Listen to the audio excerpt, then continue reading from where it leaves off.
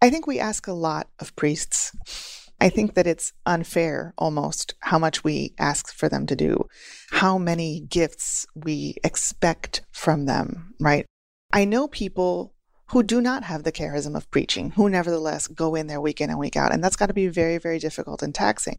I know a lot of people who are not ordained or who had been ordained but left the priesthood who retain a charism of preaching. And I feel like the church misses out when those people are not allowed to reflect publicly on the scriptures. We don't know how many people out there have the charism of preaching until we start asking people who are not ordained to preach. And so why not try? We have nothing to lose from expanding the pool. That was theologian Natalia Imperatori Lee sharing her thoughts about how the Catholic Church can begin recognizing and expanding the charism of preaching beyond the priesthood. We'll hear more from her in a moment. But first, I wanted to encourage you to visit the Commonweal magazine website, where you'll find a special package entitled The American Parish Today.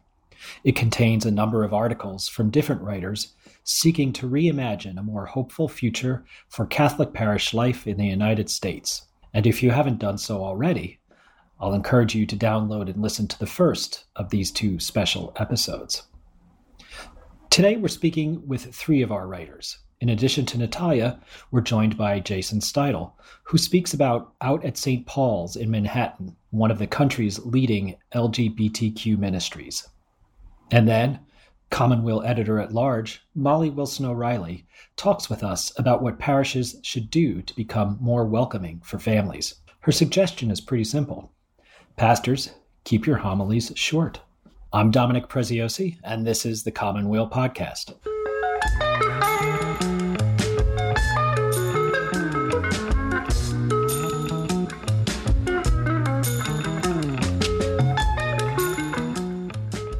So we began planning our special issue on the American Parish Today for one simple reason. We knew the parish was changing rapidly. We wanted to know how and why. Against the standard doom and gloom story that dominates most news coverage, we wanted to look for signs of hope. And we found them, especially in places like the American West and the South. We also surveyed our audience for what you look for in a parish. Is it a sense of home? Is it social justice ministries? Is it inspiring homilies? So we got the data, and I discussed the results of the survey with Commonweal's publisher, Tom Baker, and our marketing coordinator, Gabriella Wilkie. Take a listen. Tom, let me start with you, since you worked with some folks on getting us some of the real concrete information that we were looking for to supplement this special issue. One of the things we wanted to do when we undertook this project was get a little bit beneath the surface of some of the parish statistics that everybody knows. When you look at parish statistics, the first thing that you see is the number of parishes is declining, the number of priests is declining, therefore the number of parishes who don't have priests or are closing is also going up. But one of the things we discovered pretty quickly on is that the story is a little more complex than that. There are a lot of geographical variations in the health and growth of parishes. And that's one of the things we wanted to dive a little more deeply into. We worked with our good friends at the Center for Applied Research in the Apostolate based at Georgetown.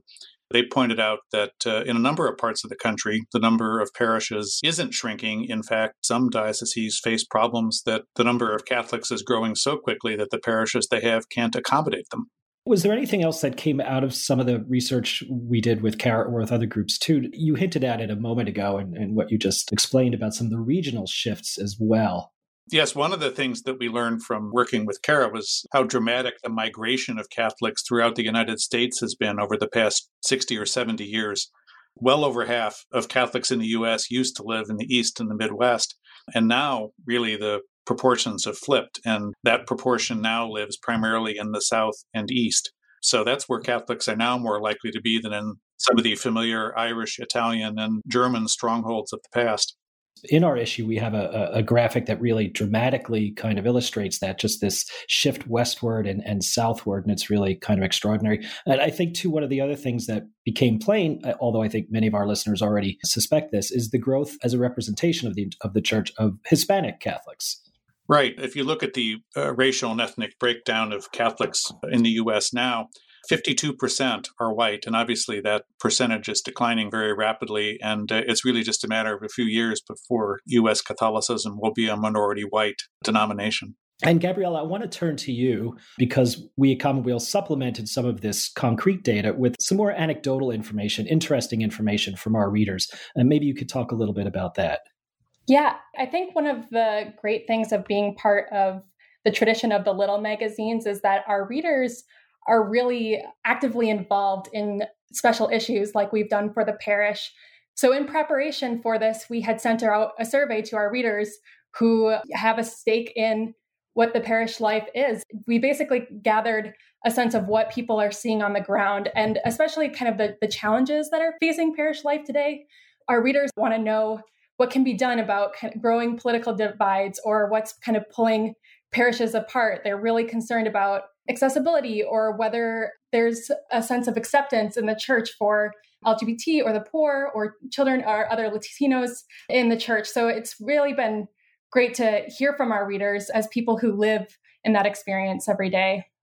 So, Gabriella, in that reader survey data that we collected, was there anything that jumped out at you or that you found surprising or especially interesting or just something that you might not have expected? I think one of the things that kind of jumped out at me is that as we're thinking about and really exploring what it means to be church, what it means to be a parish outside of those traditional parochial models, I guess I was taken aback by how many of our readers are already there in the sense that they are already looking for parish experiences outside of that kind of traditional one parish, and that they have either chosen a church that's not necessarily the closest one to them, but one where they feel more comfortable or at home in, or choosing to find church in a group that we wouldn't consider a parish, whether it's a Catholic worker house or at the local monastery or a group of lay people even who are kind of coming together to share in that community that people are looking for and already kind of seeking church within themselves instead of waiting for the local parish to catch up to where they are. That's interesting. And I think that some of that is reflected in some of the pieces we've collected in our parish issue as well. So Tom and Gabriella, I just want to thank you for sharing that information with us. Yeah, thanks for having us.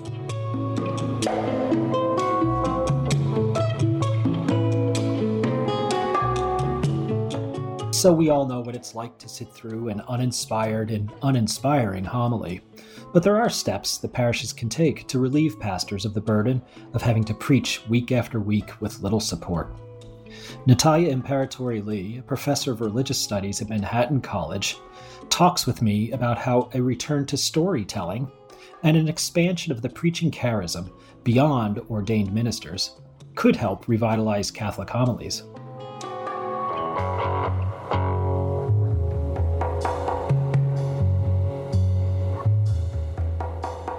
Natalia, thanks for being here. And I want you to sort of take the listeners through, if you don't mind, some of the points you raise about the experience you've had hearing homilies, like the rest of us. We often, I think, find ourselves sort of wishing for more or something else, certainly, and sort of how you bring your own teaching into thinking about the way you might want to hear a homily. Absolutely. Yeah, so I think we've all heard our fair share of homilies that miss the mark. I think probably my family is a little more difficult in that regard because it's two theologians married to each other. So we're always armchair quarterbacking the homily. Would you really say that? Would you really think that?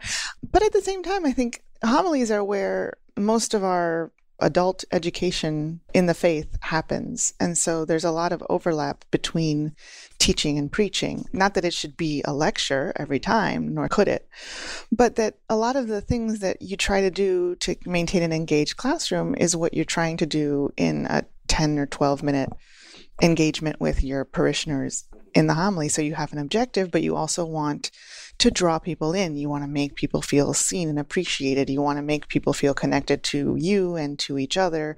You want to sort of create a community in that space. And that's something that I had to learn how to do in my years of teaching because, as we all know, people with doctorates are not taught how to teach. We're taught how to research. So we learn on the job how to teach. So that's one of those things that I sort of figured out how to do semester after semester with different groups of classes. And the things that I found were important were paying attention, especially to the room, paying attention to the audience. Sometimes students, you can have a great lesson plan, you can have a great idea for the day, you can have a fun exercise that you want everyone to take part in, but they'll come in having, 10 of them just failed a test in their engineering class, and there went your party.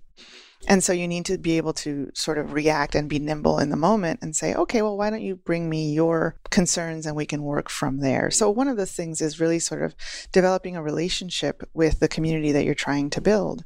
Another thing that I think is really important is, as we were talking about a little bit earlier, is narrative, is storytelling. My students don't want to hear about principles of Vatican II. They want to hear, the nitty gritty little stories and the drama and, this bishop was against that bishop and they circulated fake things. And, that really draws them in and makes them ready to hear the larger principles. And I can use some of those stories to talk about different factions and different ideas and what wins out and what loses out and what that means. Natalia, let me just jump in there too, because, we do talk about narrative, and that is a focus of your book, Quenta Me, a narrative in the ecclesial presence. And one of the things that I sort of appreciate or took great interest in reading this book, and this is something you've spoken about in various places as well, is not just narrative as you describe it, sort of historical or anecdotal or events, but personal narrative. And I find, at least, and some people I speak with, they sort of appreciate when a homilist builds on or works in some sort of personal narrative to the homily, because there's a real sort of, I think, connection that is developed. Is that something you sort of work on too, like even when you're doing sort of spiritual or theological reflections or teaching? Yes, definitely. I think, well, as a woman, I think it's important to draw on personal narrative, because a lot of people don't hear, especially in spiritual reflection, the times that I've given sort of scriptural reflections in liturgical settings, I will tend to draw on my personal experience because people don't normally hear women's experience from the pulpit. So I think it's kind of important. But I think in every case, engaging your own particularity is what draws people in, or a particular story. So good teachers that I know use biography, for example, either autobiography or the biography of a great saint or a great something, to draw people in, because people like to see themselves, we all do, like to see ourselves reflected in the particularity of someone else's story. I think that rather than trying to make, not even rather than, but the best way to make universal points is by digging deeper and deeper into our own particularities. When we try to be universal, we end up being general, and that ends up applying to nobody.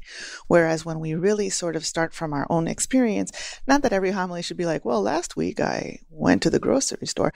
You don't want that every week, but you do want something that is authentic to your life, that draws people in, that people can say, oh, wow, I have also had a dark night of the soul, and it feels good. It also humanizes the preacher, which I think is something that the whole church, that's a real sort of important catechetical moment, right? Especially if you can admit moments of weakness, if you can admit moments of failure, if you can admit moments that you yelled at somebody when you shouldn't have, that really sort of, I think, draws people in.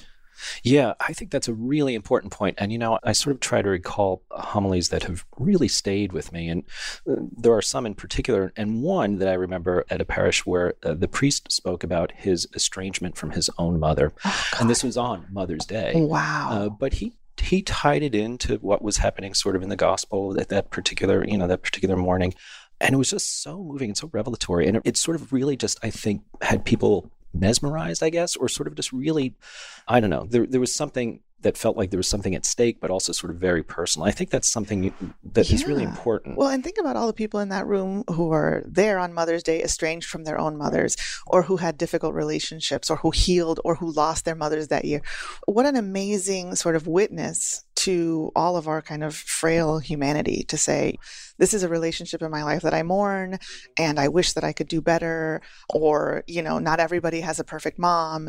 We all have to sort of deal with the parents that we're given, who are human beings. Like, that's universal. That's the universal. That's the universal. Yeah. But we don't get to that by saying some moms are good and some moms are bad. We get to it by saying, I remember when I used to talk to my mom and it was really sort of toxic, and instead we had to work out a different kind of relationship. The opposite to that is, of course, and I've heard a number of these, is on Mother's Day, love your mother. Right. Which I suppose we all should. But, we should. But loving our mothers means very different things for each of us. Absolutely. For some of us, it means convincing our mothers that they need help. For some of us, it means allowing our mothers to have different political views and not sort of getting into arguments with them.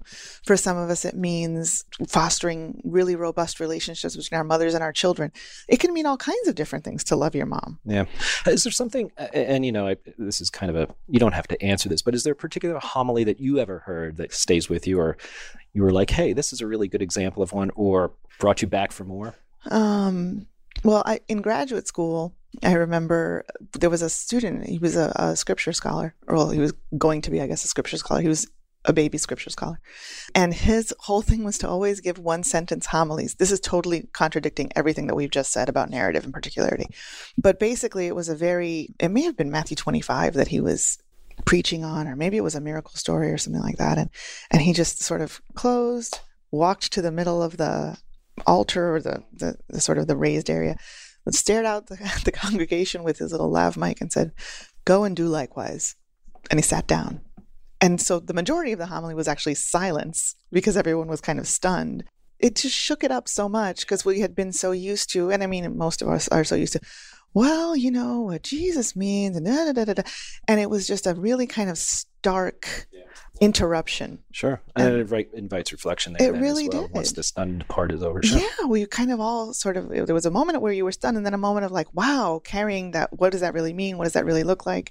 And we were allowed to sort of step into that a little bit more. So that does stick with me a lot. I also had a really good preacher when I was in high school who used to tell parables and stories every time. And I think with high schoolers, especially, he was in charge of the youth group, that really worked. Yeah. There once was a man who blah, blah, blah, blah, blah. And, we got really, really into that. Yeah. So because this is something you also raise in your piece, what might be the role of lay people in helping enrich homilies? Yeah. I think the point of me writing about that was, I think we ask a lot of priests. I think that it's unfair almost how much we ask for them to do, how many gifts we expect from them, right? Management and holiness and pastoral care and preaching. And preaching is itself a charism. It's biblical. And so I know people who do not have the charism of preaching, who nevertheless go in there week in and week out. And that's got to be very, very difficult and taxing. I know a lot of people who are not ordained, or who had been ordained but left the priesthood, who retain a charism of preaching. And I feel like the church misses out when those people are not allowed to reflect publicly on the scriptures. We don't know how many people out there have the charism of preaching until we start asking people who are not ordained to preach. And so why not try? We have nothing to lose from expanding the pool, not to create a new cast of like lay people who can preach, or lay people who've had this many courses can preach. Like, that's not what it is. What we're trying to do is cast a wider net in the hope of finding more people with this gift. A lot of people have a really good gift for it, but you won't know unless you start inviting them forward. Yeah. Natalia Imperatori Lee, thank you so much. Thank you for having me. All right. This is Tom Baker, Commonweal's publisher, and on behalf of all of us here, I'd like to thank the supporters who made our April Parish issue and these podcasts possible, the William E. Simon Foundation, and two funds created by donors to Commonweal, the John Garvey Fund and the Paul Saunders Fund for coverage of the Church's future. If you'd like to support these podcasts and our other work with a contribution, we would be very grateful. Please visit commonwealmagazine.org/donate. Thank you.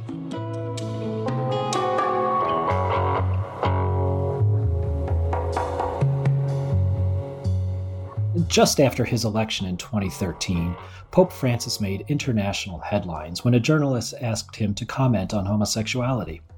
"Who am I to judge?" he said. Yet, even as more and more Catholics are comfortable with homosexuality as an expression of divine love, there remains in some quarters almost visceral opposition to anything that might suggest changes to church doctrine on sexuality. Still, some parishes on the ground have taken matters into their own hands, ministering to LGBTQ Catholics despite the Church's official designation of homosexuality as an intrinsically disordered orientation. Jason Steidl, a visiting professor of religious studies at St. Joseph's College in Brooklyn and Long Island, talks with associate editor Matthew Sitman about his experience with Out at St. Paul's in New York City.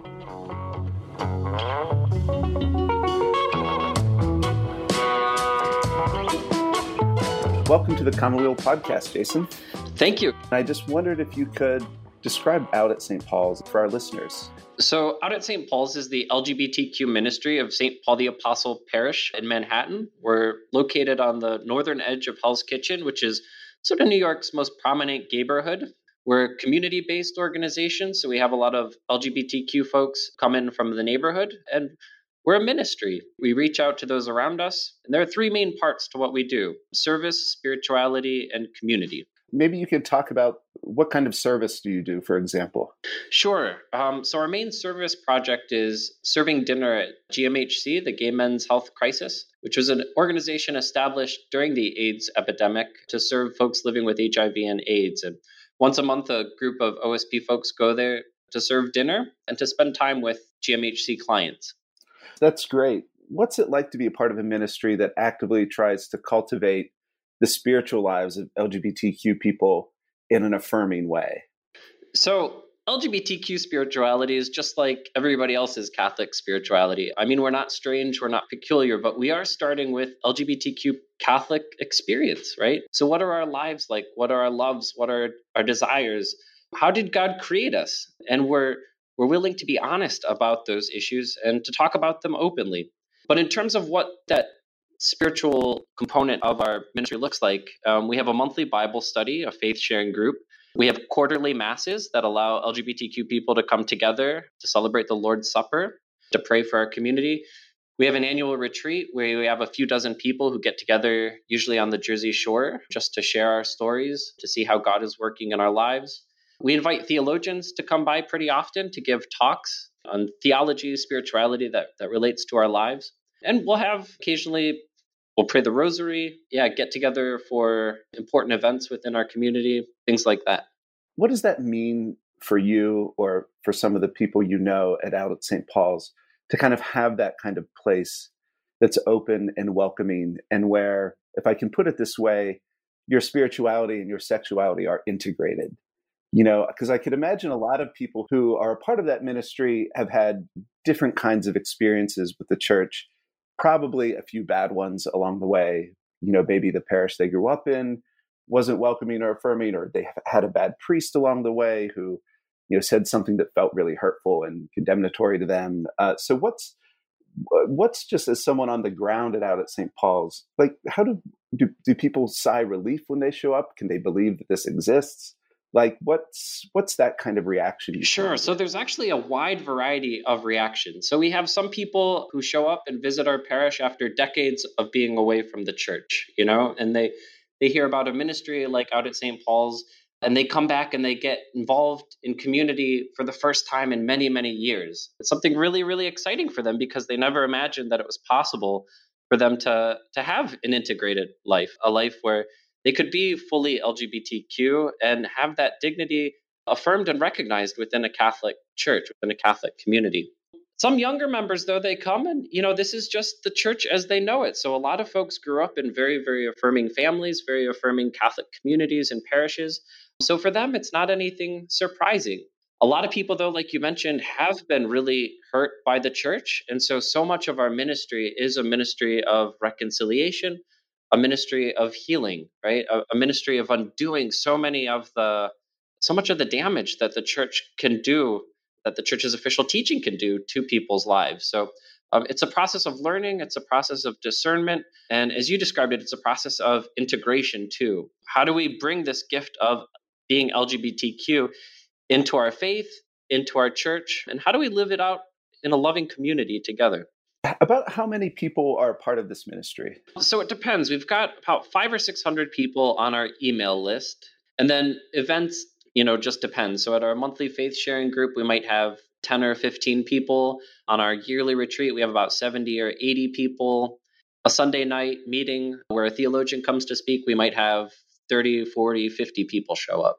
And is it a pretty wide range of people, meaning age, gender, and so on? So age-wise, yeah, we're a really well-integrated community. We've got a lot of young folks, a lot of older folks, and everybody in between. In terms of gender, we're overwhelmingly gay, overwhelmingly men.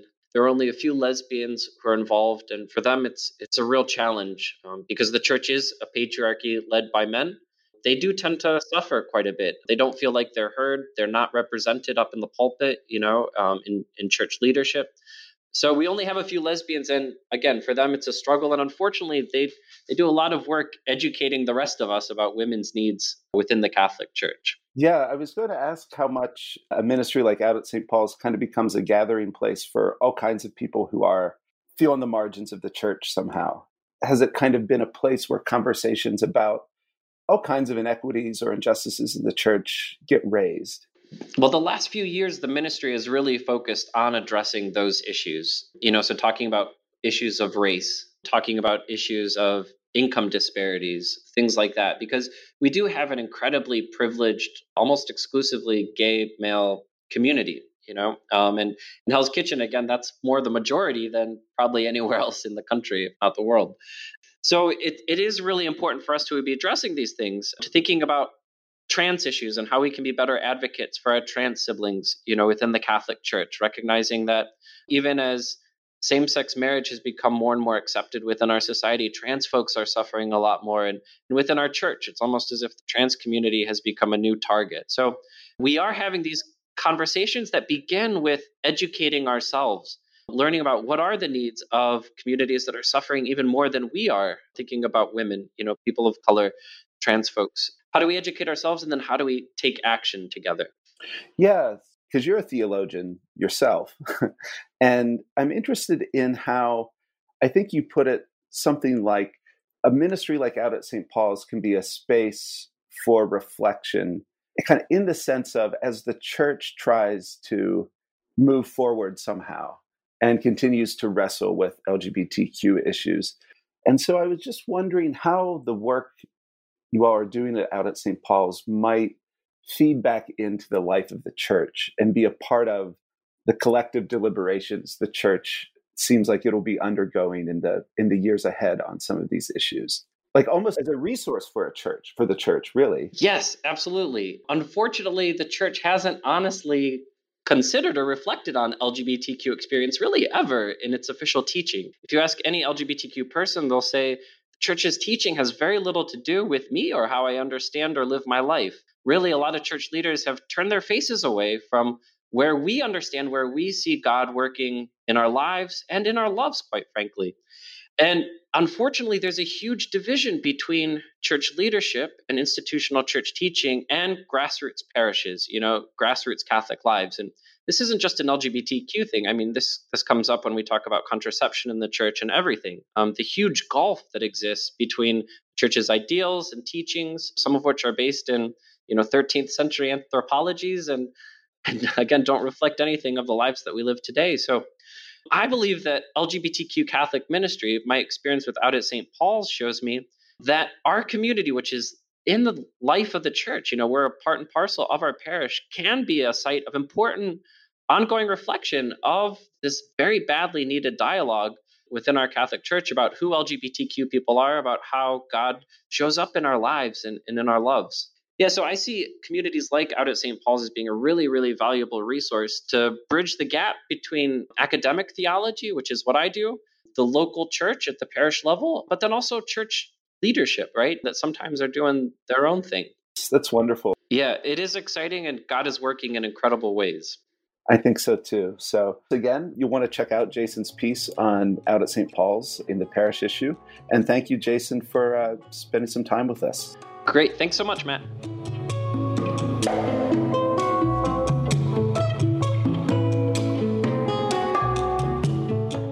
Maybe you remember being bored and restless at Mass as a kid.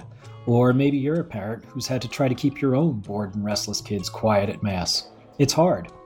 Just ask Molly Wilson O'Reilly. She's the mother of 4 boys under the age of 9, whom she dutifully brings to Mass in her suburban parish every week. Some parishes can be less than welcoming for families with small children. Thankfully, Molly says, that's not the case for her. Even so, she's got a few suggestions for how parishes can ensure that the next generation of Catholics feel welcome and at home in a changing church.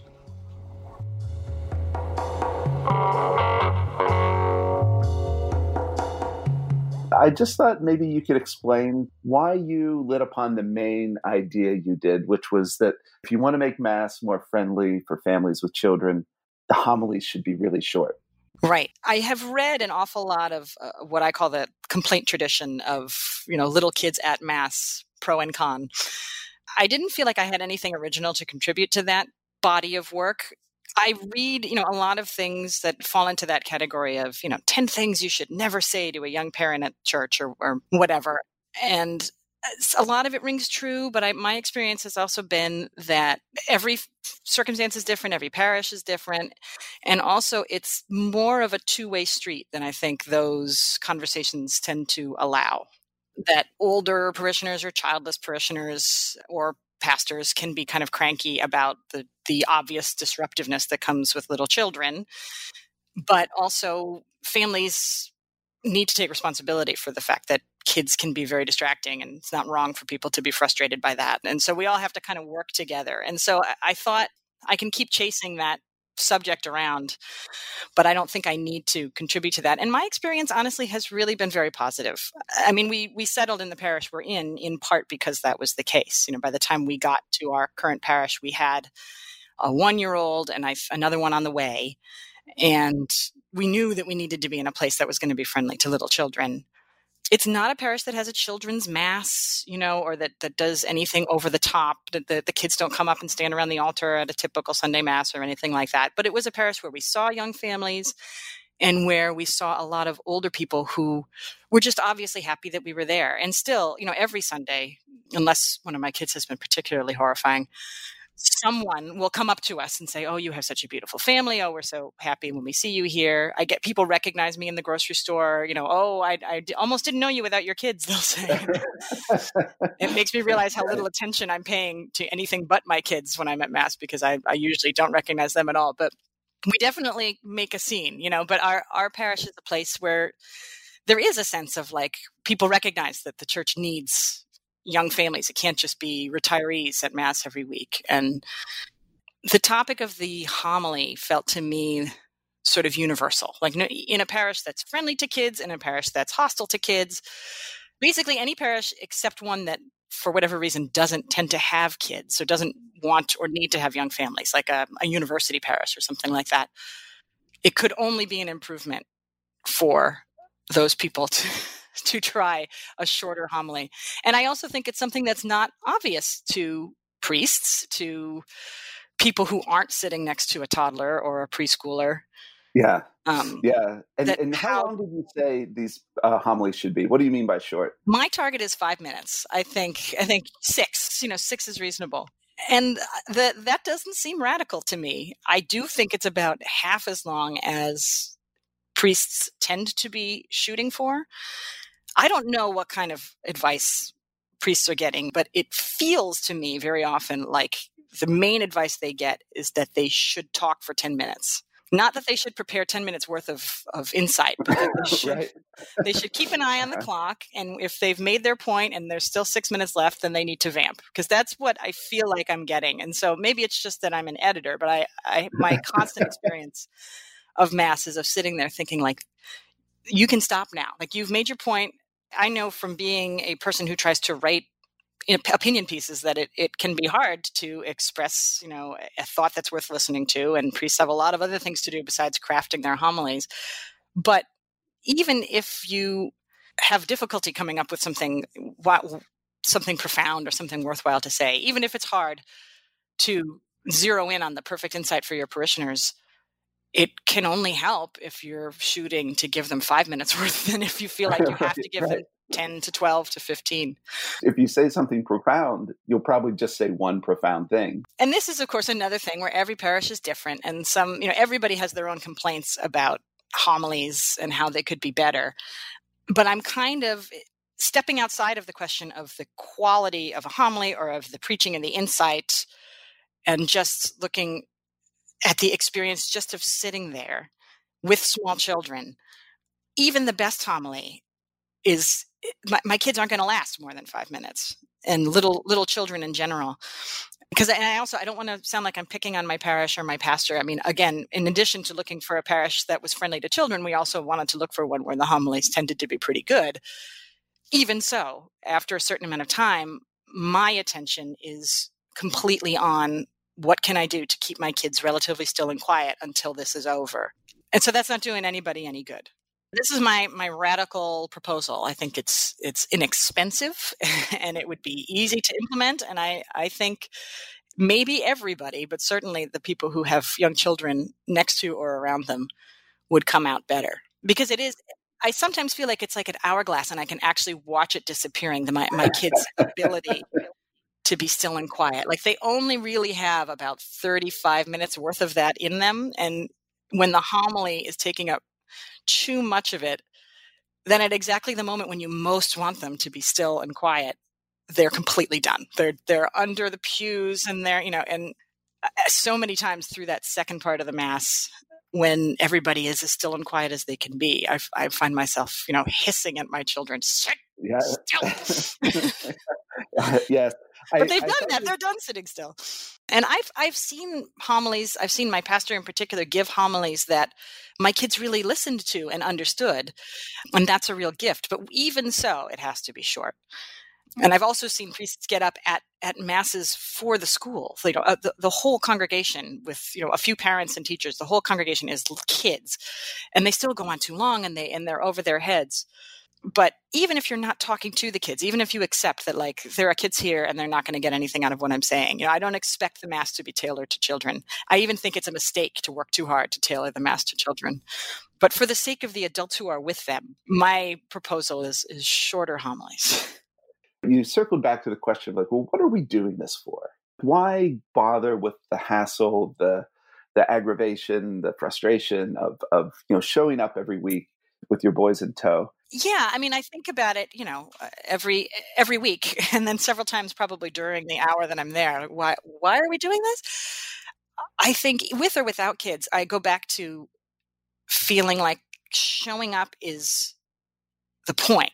We show up because we have to show up, regardless of the quality of the liturgy. Not that those things aren't important. I think they're of paramount importance, but I think the showing up is the most important thing. And I'm very inspired by and dedicated to the idea of the liturgy of the Mass as, the work of the people, that it's an act of the community, and it is the gathering of the community together as itself holy and as in itself manifesting the presence of Christ. So bringing my kids feels important because I want them to experience that. And I want them to be part of that, literally to be part of that body of Christ, even when they're too young to really understand what that means, what it means to do that.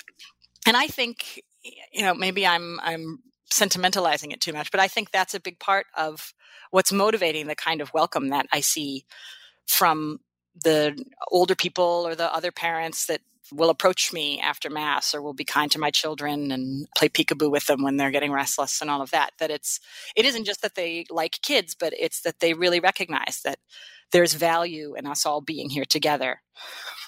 For me, I know the Mass feels like much more of a worthwhile use of my time if I think of it as something that all of us in this place have gathered to accomplish together, instead of something that I need to check off and you need to check off, and we just happen to be doing it in a convenient time and place, near each other. And especially right now at this time of, isolation at home when we can't go. We live streamed the Mass in our living room last week from my parish, which it was lovely that we got to do that. And it certainly took a lot of the pressure off of needing to keep the kids still. I was able to let my 2-year-old run around and the older ones focused and all of that. But we missed the people around us because that is that's the reason we go, and to make the effort to become community for that hour. So that's what I really come back to. And I think any attempt to talk about how can we welcome kids at Mass, how can we make Mass more welcoming for young families, or how can we convince parents that they need to do a better job keeping their kids quiet, all of that needs to come back to, well, why do we want to do that? Because we are working together as a community to accomplish this. And so if it's about how can we best pray as one body, how can we make ourselves less of a distraction to each other or more of a support to each other, that's the right framework to look at this question in. Thank you again. I'm just grateful you took the time to talk with us this morning. Of course. I'm so happy to do it. Thanks, Matt. Thank you.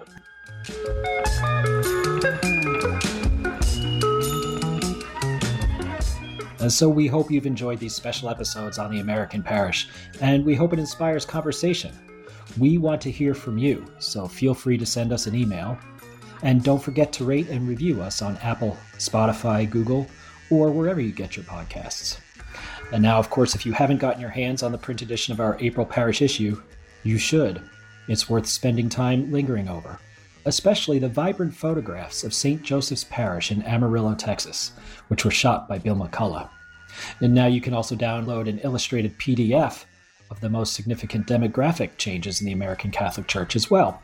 Just go to our website and you can download it for free. Thanks for listening to this special episode of the Commonweal Podcast. I'm Dominic Preziosi. See you next time.